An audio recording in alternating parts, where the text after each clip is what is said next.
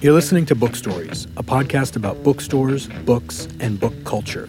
I'm your host, Vic Singh. Please remember to subscribe on Apple Podcasts or wherever you get shows. And if you like what we're doing, please spread the word. This is a conversation with Bill Knoedelseder, author of Fins, Harley Earl, The Rise of General Motors, and The Glory Days of Detroit. It's a special subject matter for me because I have family in the car business and spent some time there myself once. It was a fun conversation. I hope you enjoy.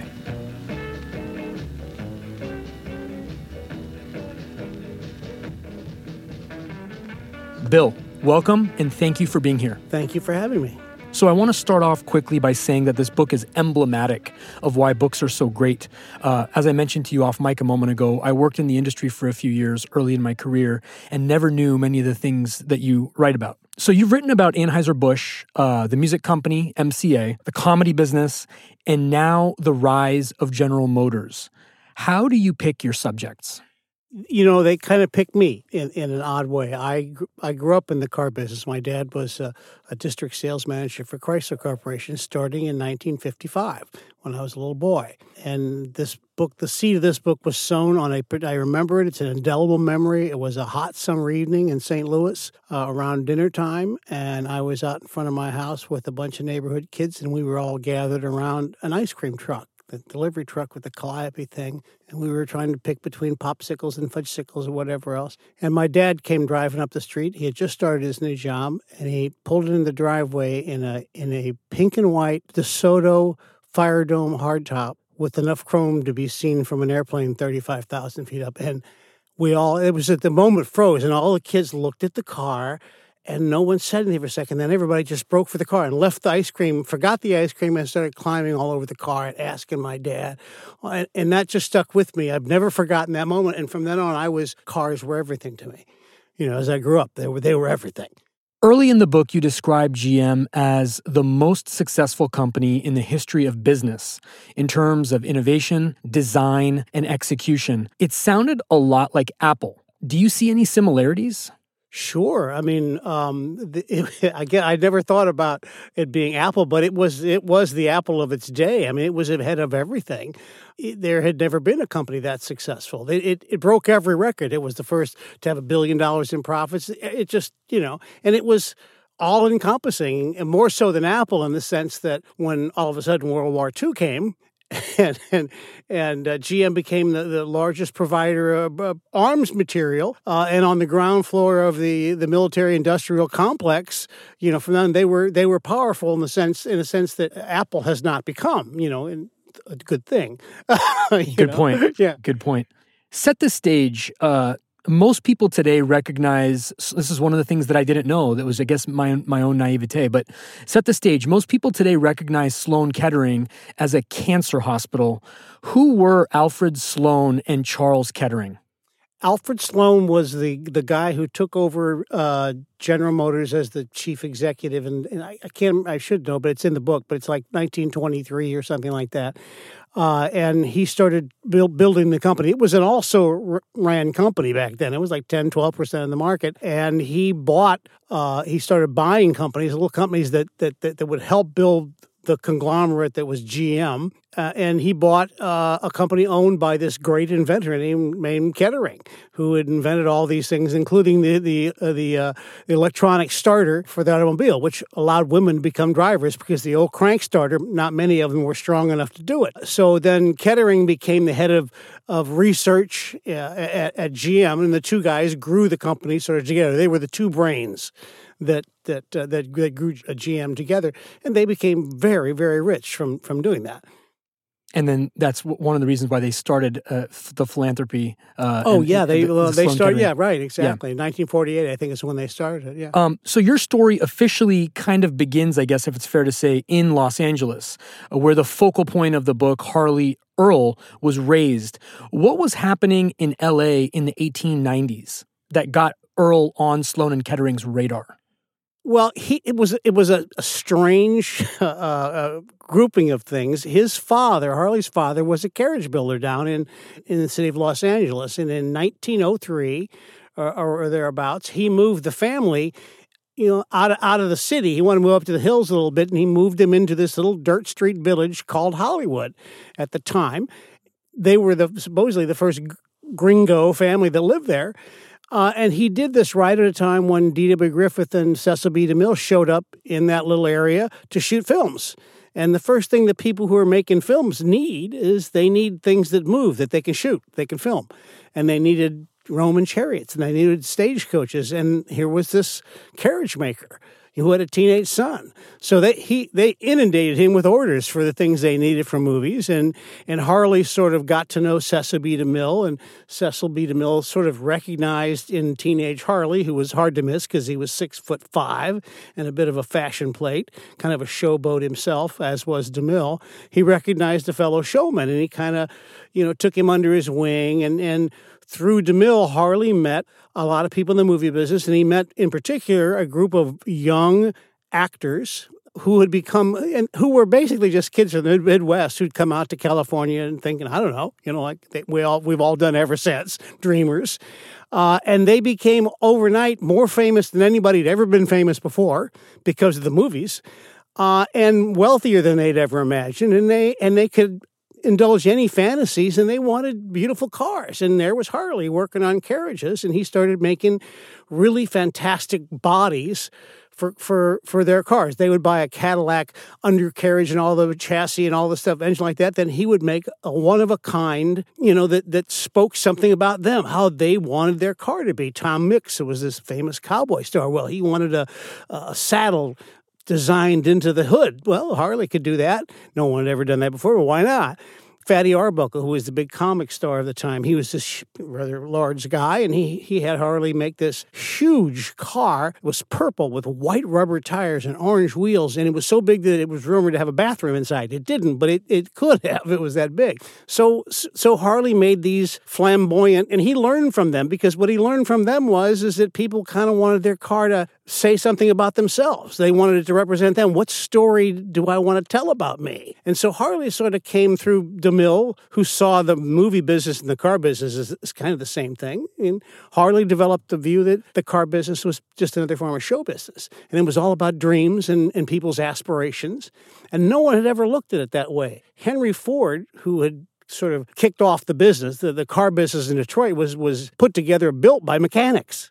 And engineers. There was no art to it. They built all the engine, they got it all running and all the engineering, and then they bolted on a little container to put people in. And they never thought about, nobody ever looked about, okay, how should it look? And what should it embody? Well, that's what Harley did. And GM was getting his head handed to it because they couldn't compete with Ford because of his manufacturing process that he did with the moving chain assembly line. He could make cars cheaper than they could, and they couldn't meet it, and they were trying to figure out how to do it. And all they could come up with is that, well, maybe if we made our cars more attractive and changed them more often, people would start buying cars more often.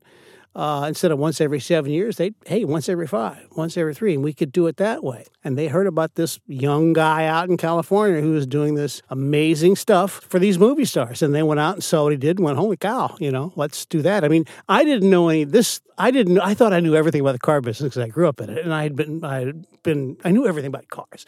But I didn't know that. That surprised me when I already was into the book when I found out that it all started right down the street. Yeah. And, they had to do with movie stars and what? Yeah. What? It's amazing. And blew my mind. The way the streets were named in Hollywood, it was a little farm town. Yeah, right. And now look at it. And there's actually a question I have about kind of how Hollywood changed forever coming up.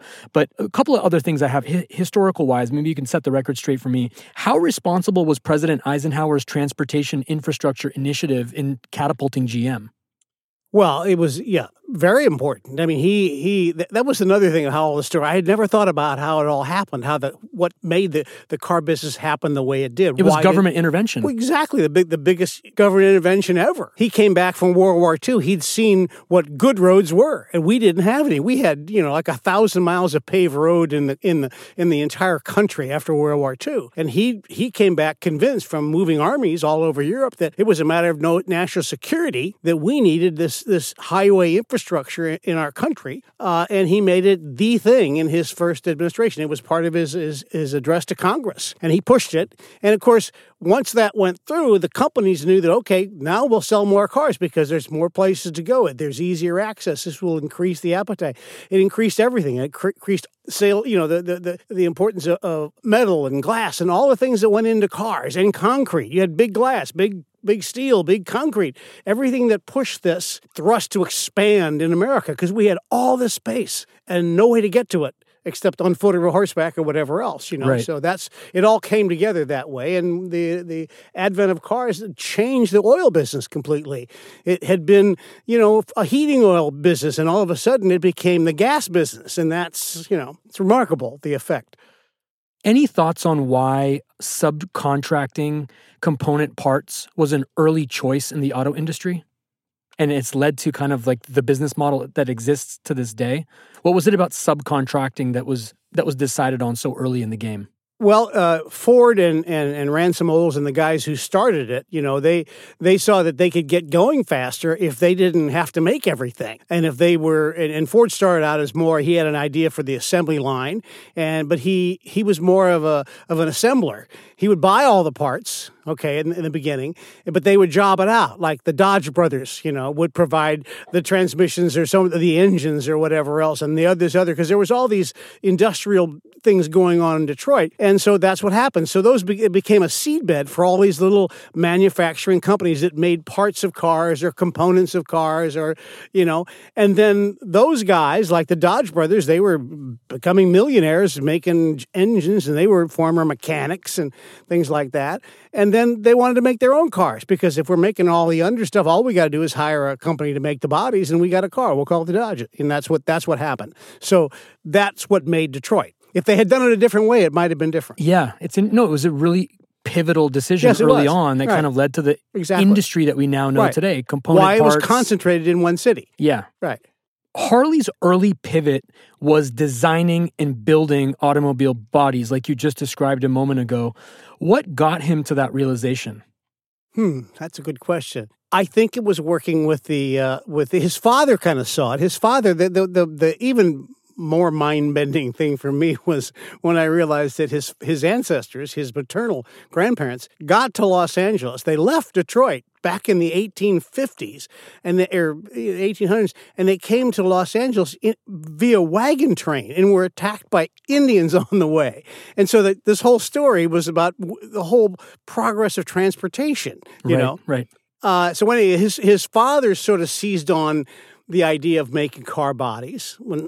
So Harley came up when they made car parts. They made the first cars were very, very rudimentary, and you could make special windshields for them, and you could sell them to the car makers. Okay, and then you'd sell that, and then his father, he had Earl Auto Works. Earl Carriage Works became Earl Auto Works, and they started out by selling extra things for automobiles, and they were the Pep Boys or whatever, And then he wanted to make cars, and he had this son who turned out to be very artistic and loved cars. Harley loved cars, above anything else. Something about cars spoke to him. So he then became the guy, and more so than his father. Talk about the industry innovation to shorten the life cycle of a car and bring consumers back into showrooms sooner. You mentioned it a moment ago. How big a role did Harley Earl play in that model? He was the tool that did it. In order to do that, they had to figure out a way that they could change their cars more often.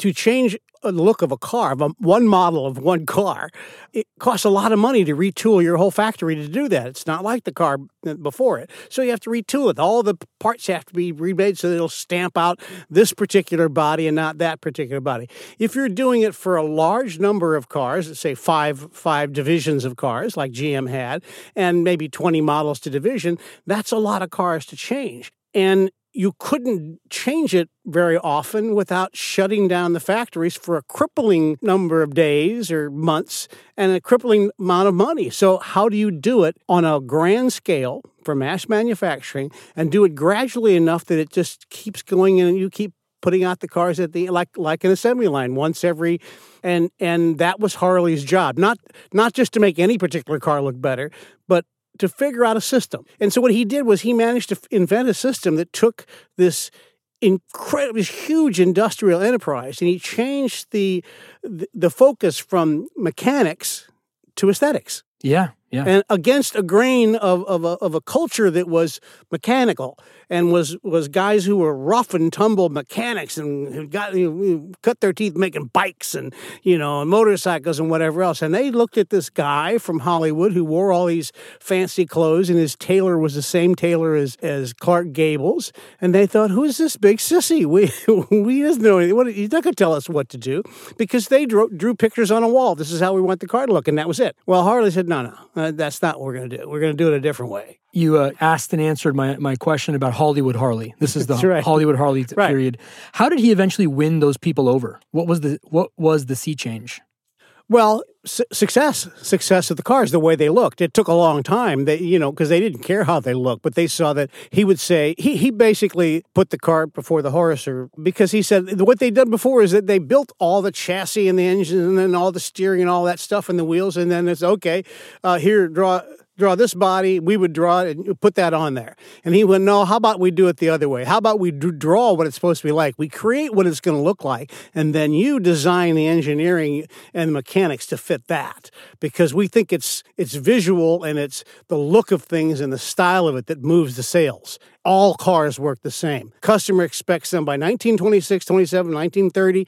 The car worked. They everybody knew how a car worked. There wasn't much difference between a 1928 Ford and a 1928 Dodge or they look like. And that's where the Steve Jobs came in. Steve Jobs wasn't satisfied that it's a computer. Well, yeah, okay, it's a computer. Yeah, we know it. We all know how a computer works. We don't really care how a computer works. It just works. Like the light switch. You turn on the light switch and it comes on. We don't give about, Yeah. How does it work? Well, how does it look is what Harley kept thinking. And he said he would come up with how it looked, and then he would tell them, and they'd fight him on it. And they'd try and undermine him by going to management and saying, yeah, he doesn't know what he's talking about.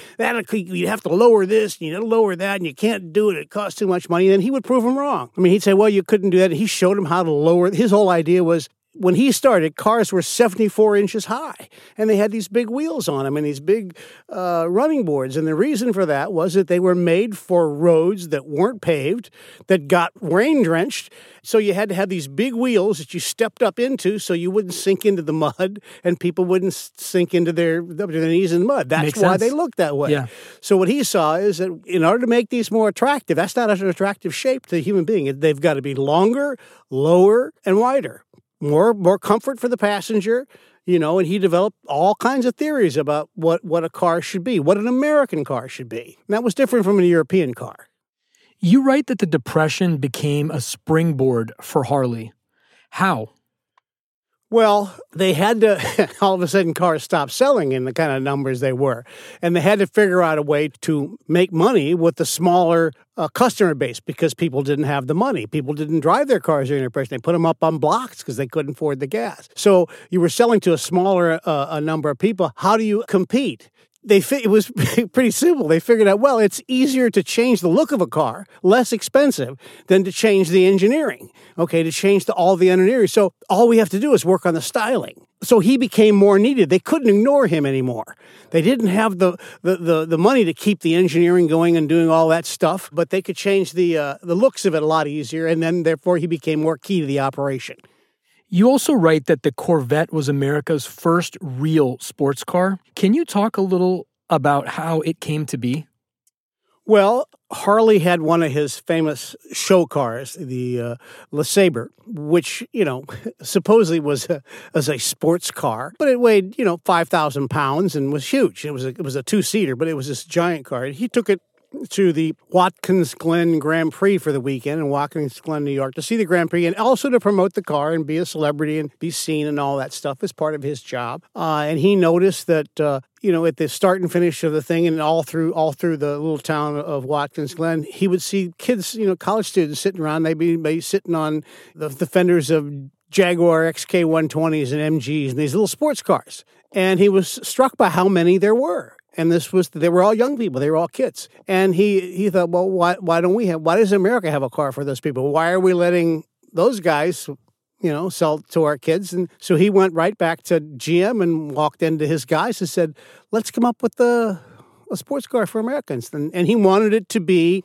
his idea was to pattern it off the MG, make it very simple, unadorned, so the kids could afford it, not fancy. And so what they did, they started working on the Corvette. And he had the kind of power that was sort of a change, too.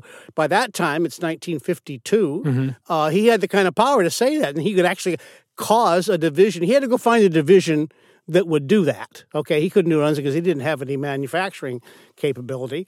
He had to convince someone to do it. And the people at Chevrolet said, yeah, we'll do that. So they designed something that was sort of stripped down.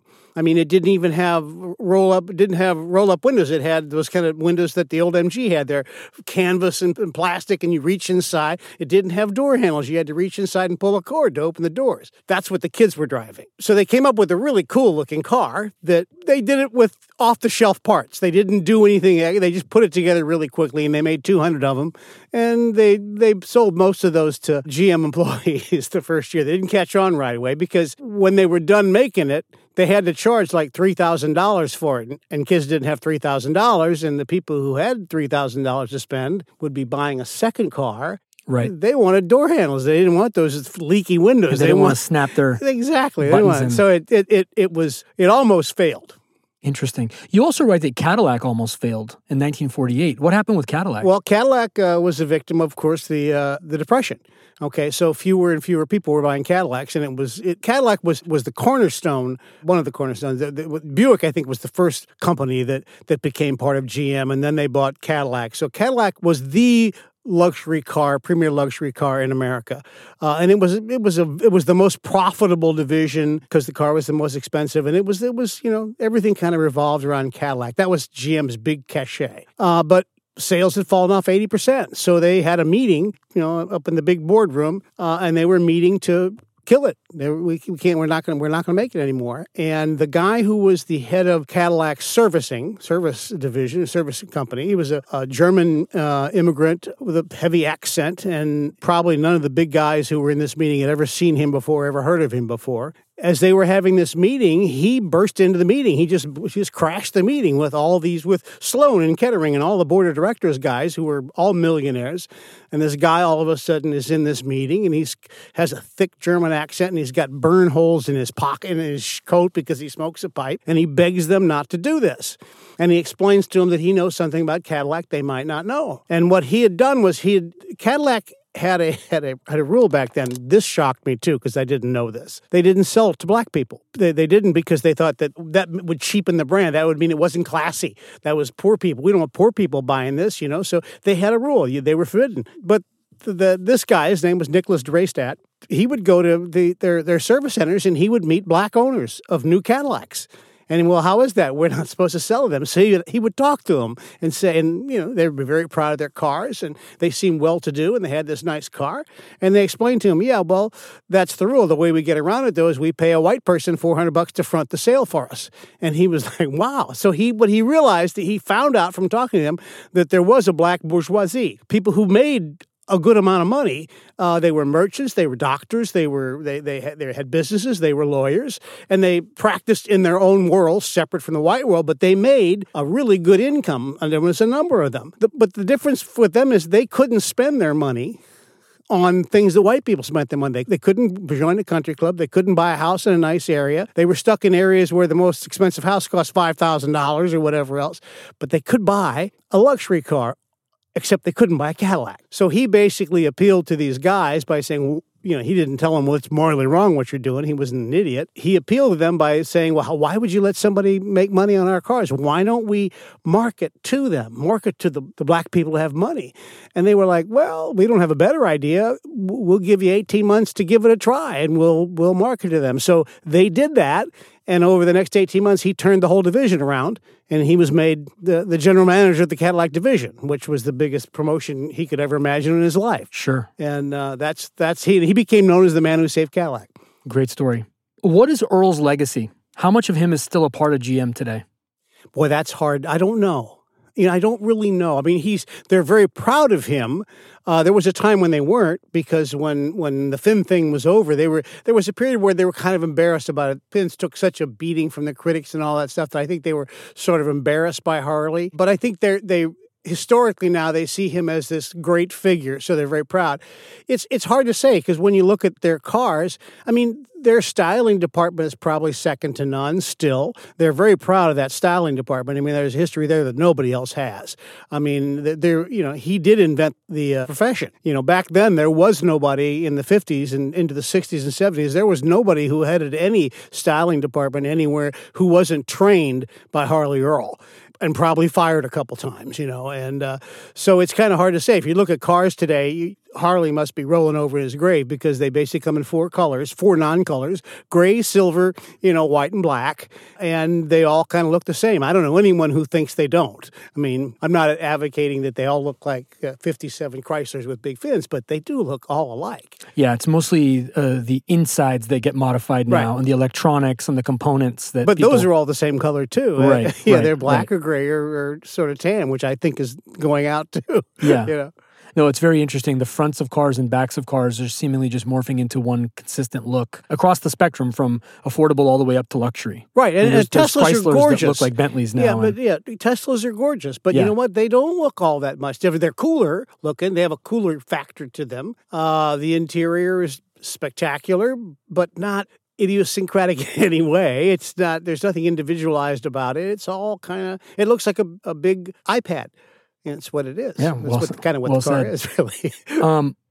A lightning round. So I'm going to ask you a bunch of questions that are going to be pretty quick, and then we're going to wrap up. What's your favorite GM car? 1962 Corvette. What's your favorite bookstore? I guess Book Soup. What are you reading right now? I'm not. I'm writing right now. What are you writing right now? I'm going to get Michelle Obama's book. Okay. I'm not a reader of political autobiographies, but I'm going to buy and read hers. Okay. Yeah, that's a no-brainer. What's your next project? Well, I can't tell you. Okay. But it comes out of this book. Okay. And you'll know it. Okay. Okay, because I'll tell you, but I won't tell you what it is. Okay. There's a anecdote in the book that comes close to what we were just talking about where you go, what? How could that have happened? Okay. How could that have happened? And it was too good a thing that I stumbled on. It took my breath away. It was a holy shit thing, Yeah. And I thought, well, okay, I can't put that in the book. I'll mention that thing, but it's not really tied to Harley. And if I went any further into it, it would draw away from the story of Harley and be its own thing. So I was going to research that. And the more research I've done, it's a whole thing to itself. It's a whole piece of American history that's not connected to the car business, but that particular thing is connected. So there's the mystery. Okay. Tune in. How can people find out more about your work? BillKnoedelseder.com. It's my website. I've got 3 or 4 books out there over the years. Fins, I'm Dying Up Here. That's people probably know me from that one. That was the basis of the TV series, which did 2 seasons before it ceased to exist. Right. The book is Fins, Harley Earl, and the Rise of General Motors and the Glory Days of Detroit. Bill, thank you. Thank you. You've been listening to Book Stories. Please remember to subscribe on Apple Podcasts or wherever you listen to shows. Book Stories is an alternate Thursdays production. Special thanks to Savannah Wright for production assistance. I'm Vic Singh. Thanks for listening.